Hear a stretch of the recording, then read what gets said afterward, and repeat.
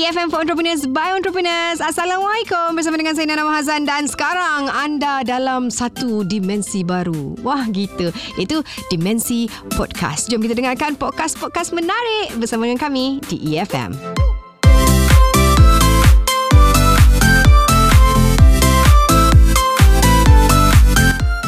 Usahawan aiskrim, okey. Dan apa yang menarik, bisnes aiskrim ni boleh bermula dengan modal yang kecil dan juga boleh bermula di rumah. Malah ada usahawan aiskrim yang turut bersaing dan berjaya di arena yang lebih tinggi. Selain daripada harga aiskrim tempatan yang jauh lebih murah berbanding dengan aiskrim berjenama antarabangsa, kualiti dan juga rasa aiskrim tempatan ni tak kurang hebatnya. Setuju ataupun tidak? Kalau kita fikirkan aiskrim Malaysia ni, kita ingat dulu mak-mak kita buat dalam bekas plastik panjang tu kan, kita buatlah bancuhan air Milo ke, air bandung ke, asam boy dan sebagainya.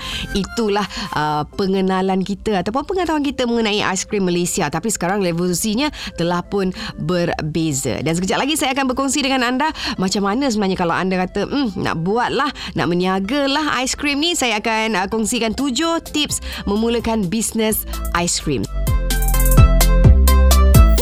Tips bersama Nana.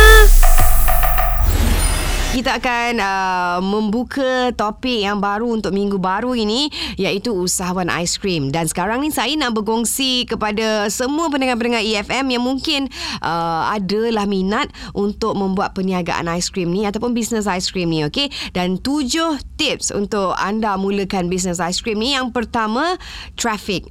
Bukan traffic kereta tu, ni traffic bilangan pengunjung. Okey, kena cari kawasan yang mempunyai pengunjung yang ramai dan perlu juga kena pasti siapa pengunjung itu, sama ada hanya orang dewasa atau mempunyai ramai kanak-kanak seperti di pantai atau di depan sekolah. Lebih baik lagi jika bercuaca panas yang akan menarik minat pembeli untuk menikmati aiskrim yang anda jual.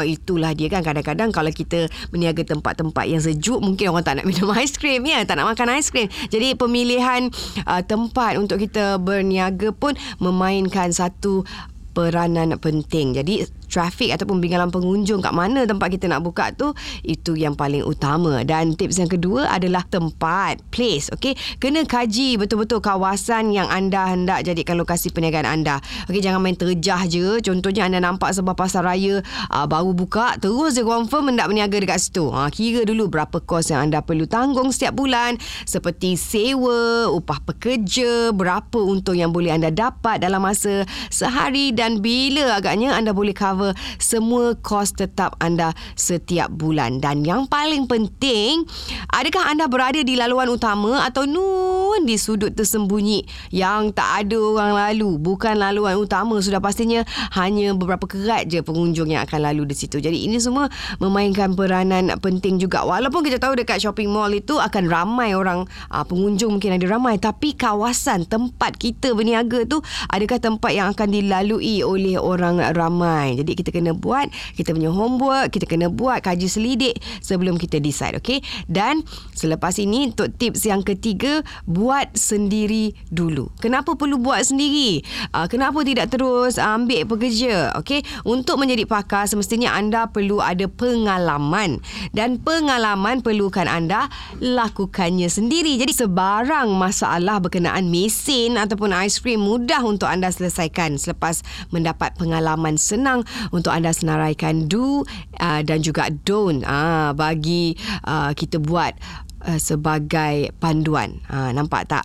Panduan bukan untuk kita saja, untuk pekerja yang akan kita hire di masa akan datang. Ia seumpamanya macam SOP lah. Jadi kalau kita tak buat sendiri dulu, macam mana kita nak tahu apa yang boleh buat, apa yang tak boleh buat, macam mana perjalanan proses penyediaan aiskrim dan sebagainya. Jadi ingat, sebelum kita mulakan bisnes ni, kita kena tahu, kita kena ambil ilmu untuk belajar buat dulu aiskrim ni secara sendiri. Alright? Keempat, kita bolehlah bermula secara kecil-kecilan. Okey, jika anda baru berjinak-jinak dalam dunia perniagaan ini, anda dinasihatkan untuk bermula secara kecil-kecilan. Jika nak buat keputusan pun, nak buka bisnes, tentunya akan memakan modal beratus ribu, dan setengah orang bermula hanya sebagai hobi ataupun mencari pendapatan sampingan, dan akhirnya mendatangkan minat yang mendalam, ditambah pula dengan kemampuan menjana pendapatan yang sama atau atau lebih daripada gaji tetap. Dan masa ini anda bolehlah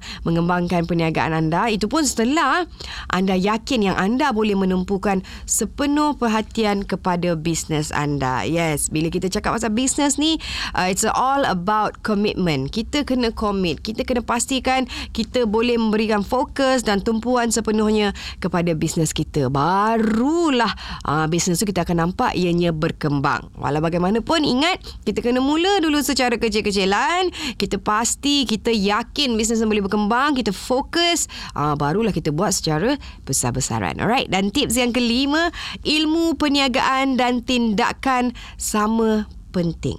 Faham tak? Okay. Kita tahu memang bersemangat untuk memulakan bisnes dan akan dimulai dengan kita mendalami ilmu perniagaan. Sama ada dari membaca buku-buku atau dari e-book, malah menghadiri kelas ataupun seminar perniagaan. Tapi selepas itu, apa yang anda lakukan? Kelas dah pergi, buku dah baca.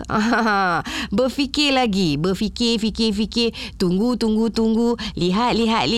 Macam mana tak berjalan pula kan. Jadi jika kita membaca kisah-kisah usahawan yang berjaya, sama ada online ataupun offline, satu persamaan yang mereka ada ialah mereka terus mempraktikkan ilmu yang mereka pelajari. Don't wait. Sebab kalau kita nak tunggu waktu yang sesuai tu bila, kita pun tak tahu bila waktu tu yang sesuai kan. Jadi bila kita rasa ilmu yang kita dah belajar, kita dah tahu sedikit permulaannya, kita boleh mulakan langkah kita step by step. Itulah maksudnya ilmu perniagaan kita dah ada, tapi tindakan itu juga sama pentingnya. Alright, tips yang keenam iaitu jangan hilang fokus terhadap apa yang diusahakan. Dan setiap perniagaan bukan saja memerlukan masa, bukan saja perlukan tenaga dan modal, tetapi lebih dari itu. Okey, anda perlu menggunakan idea dan kreativiti untuk menarik perhatian pelanggan. Apatah lagi sekiranya anda mempunyai menjual produk yang sama. Kita tahu ramai orang menjual aiskrim juga. Sebab itulah kreativiti dan juga idea itu penting.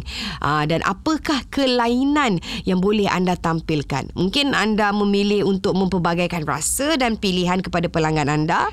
Itu bagus juga kan. Dan mentor perniagaan menyarankan anda tidak melakukan banyak jenis perniagaan serentak supaya anda tidak hilang fokus dan akhirnya anda menjadi contoh terbaik untuk pepatah Melayu, iaitu yang dikejar tak dapat dan yang dikendong tercicir pula. Ya, sebab banyak sangat benda kita nak buat, nak jual aiskrim, nak jual maruku, nak jual nasi, nak jual kan. Jadi kita kena fokus. Dan salah satu cabaran perniagaan ialah mendapatkan peluang yang kita yakin boleh menguntungkan, tetapi sekiranya perniagaan yang anda usahakan sekarang masih belum stabil, sebaiknya anda mengabaikan dahulu peluang lain dan yakinkan diri anda bahawa apa yang anda ada sekarang adalah yang terbaik. Itulah maksudnya fokus. Walaupun kita tengok banyak peluang ada ni kan, tetapi adakah ianya bagus untuk waktu itu? Kalau tidak, kita abaikan dahulu, kita fokus dengan apa yang kita ada. Baik, tips yang terakhir yang kami kongsikan adalah mengurus keuangan syarikat dengan penuh disiplin. Saya faham kadang-kadang agak susah ya. Sebab apa tahu? Yelah, bila kita bermain dengan duit, cash flow hari-hari dan sebagainya kan, penting untuk kita membezakan antara duit milik syarikat dengan duit milik peribadi. Anda tak boleh menggunakan wang syarikat sewenang-wenangnya kerana anda mungkin akan terputus modal dan perniagaan terpaksa dihentikan sehingga anda dapat mencari modal baru dari sumber yang lain bagi membeli bahan mentah. Okey, banyak bisnes orang Melayu kita ni gagal disebabkan mereka gagal menguruskan keuangan dengan baik, dan kelemahan orang Melayu ialah malas mencatat berapakah perbelanjaan harian mereka. Dari manakah pendapatan itu dan ke manakah duit itu dibelanjakan. Every little thing kita kena catat. Catatlah perbelanjaan anda walaupun hanya membeli gula-gula 30 sen, kerana ini adalah salah satu cara untuk mendisiplinkan diri anda dalam menguruskan keuangan syarikat. Okey, ingat, detail. Okey, keluar masuk haruslah dicatatkan. Okey, tahu tak bahawa bisnes aiskrim ni, tahu tak? Yang pertama, tidak memerlukan modal runcit yang besar. Itu yang pertama. Yang kedua, tidak memerlukan kepakaran ataupun skill yang tinggi. Dan yang ketiga, tidak akan mengganggu waktu bekerja sepenuh masa anda jika anda seorang pekerja makan gaji di sektor kerajaan ataupun swasta. Memandangkan bisnes aiskrim ni tidak memerlukan modal yang tinggi, skill yang tinggi dan boleh dijalankan secara part-time, maka semakin ramai yang berjinak-jinak dengan bisnes aiskrim ni. Dan apa rahsia bisnes aiskrim sebenarnya? Menurut Chef Afiq, penulis e-book Bisnes Aiskrim, jawapannya adalah pada modal untuk menyediakan bahan-bahan mentah untuk diproses menjadi aiskrim sebab ianya tidaklah terlalu tinggi, dan dengan hanya memodalkan sekitar 30 hingga 50 ringgit, anda boleh dapat hasil jualan sekitar 250 sehingga 350 ringgit. Wow, lebih kurang 7 kali ganda. Siapa tak nak ya? Dan selain daripada itu, dari segi cara untuk mendapatkan bahan mentah bagi proses penyediaan aiskrim juga mudah untuk didapati. Anda tak perlu sebenarnya berkunjung ke 2 ataupun 3 tempat untuk mendapatkan bahan penyediaan aiskrim, sebab ramai sebenarnya yang tak tahu bahan-bahan untuk membuat aiskrim boleh didapati di kedai menjual kek, manakala kon aiskrim pula boleh dibeli di pasar raya terkemuka seperti di Tesco, Maidin, Giant dan sebagainya. Itulah rahsianya. Kalau kita tengok, kalau 7 kali ganda, kalau kita keluar modal yang sikit kali dengan 7, banyak tu kan keuntungan di situ. Apabila anda dah tahu macam mana proses nak buat aiskrim, anda boleh komersialkan pengetahuan dan juga kemahiran anda itu dengan mengambil tempahan untuk jual aiskrim semasa kenduri-kenduri kahwin. Sekarang ni boleh dikatakan banyak juga rumah-rumah yang buat majlis perkahwinan akan hidangkan aiskrim sebagai salah satu menu. Jadi kat sini je dah tahu satu peluang untuk anda buat duit dengan bisnes aiskrim. Kalau anda buat dengan cara yang proper, pasti anda akan ada permintaan yang banyak daripada customer. Bukan saja meniaga aiskrim dengan motor lepas tu cuba jual dekat tetamu yang datang kat majlis perkahwinan. Walaupun cara ini boleh buat duit, tetapi jika dibandingkan dengan menjual kepada tuan rumah, anda sebenarnya boleh dapat lebih lagi, lebih banyak lagi jualan. Sebab biasanya dalam majlis kenduri orang akan menjemput sekitar 800 ke 1000 orang tetamu, anggaran je lah kan. Dan ini juga bermakna kalau anda menjual kepada tuan rumah, lazimnya bilangan aiskrim yang tuan rumah akan tempah dari anda pun lebih kurang banyak macam tu jugalah kan. Jadi dah untung daripada kita bawa motor nak jual-jual tu, belum tentu nilainya ataupun kuantitinya banyak.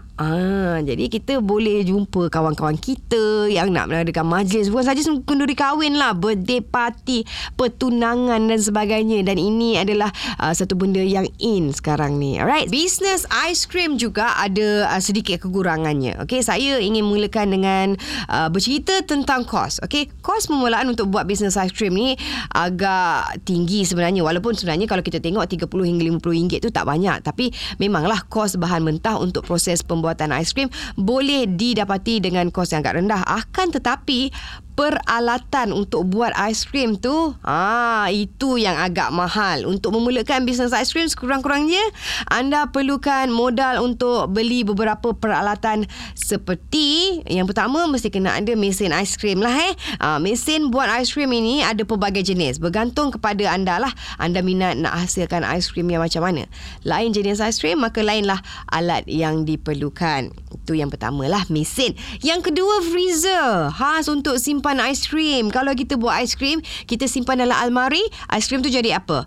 Jadi cair. Jadi kita perlukan freezer. Jadi kita kena keluarkan modal juga untuk membeli freezer khas untuk simpan aiskrim kita.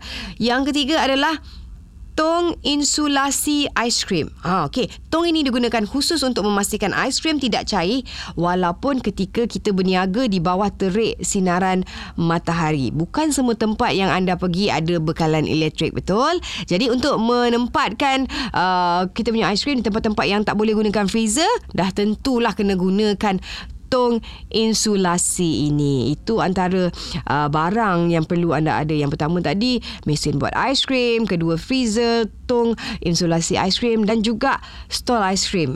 Ini akan bertindak seperti workstation kita lah. Dengan adanya stall aiskrim ni, bisnes akan lebih kelihatan kemas dan nampak lebih profesional. Jadi kita kena spend sikit untuk buat stall aiskrim kita. Yang kelima yang kita perlukan adalah scoop. Untuk aiskrim lah, kita nak scoop aiskrim kita, loceng, keting, gunting dan lain-lain. Nampak macam perkara minoriti je kan, namun ianya penting. Scoop ini ada beberapa jenis dan anda perlu tahu mana satu yang sesuai untuk anda. Mungkin ada yang kecil, ada yang besar, ada yang bentuk bulat dan sebagainya.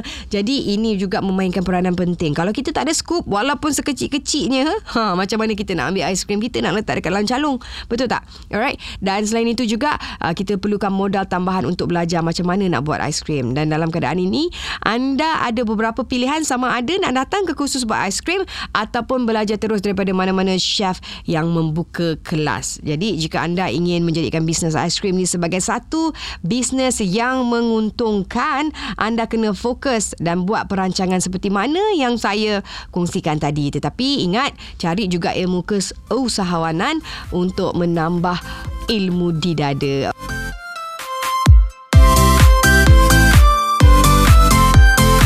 Itu dia antara yang menarik yang dapat kami sajikan untuk podcast kali ini. Pastikan anda terus scroll untuk dengarkan podcast-podcast yang lain. Tentunya menarik hanya di EFM for Entrepreneurs by Entrepreneurs.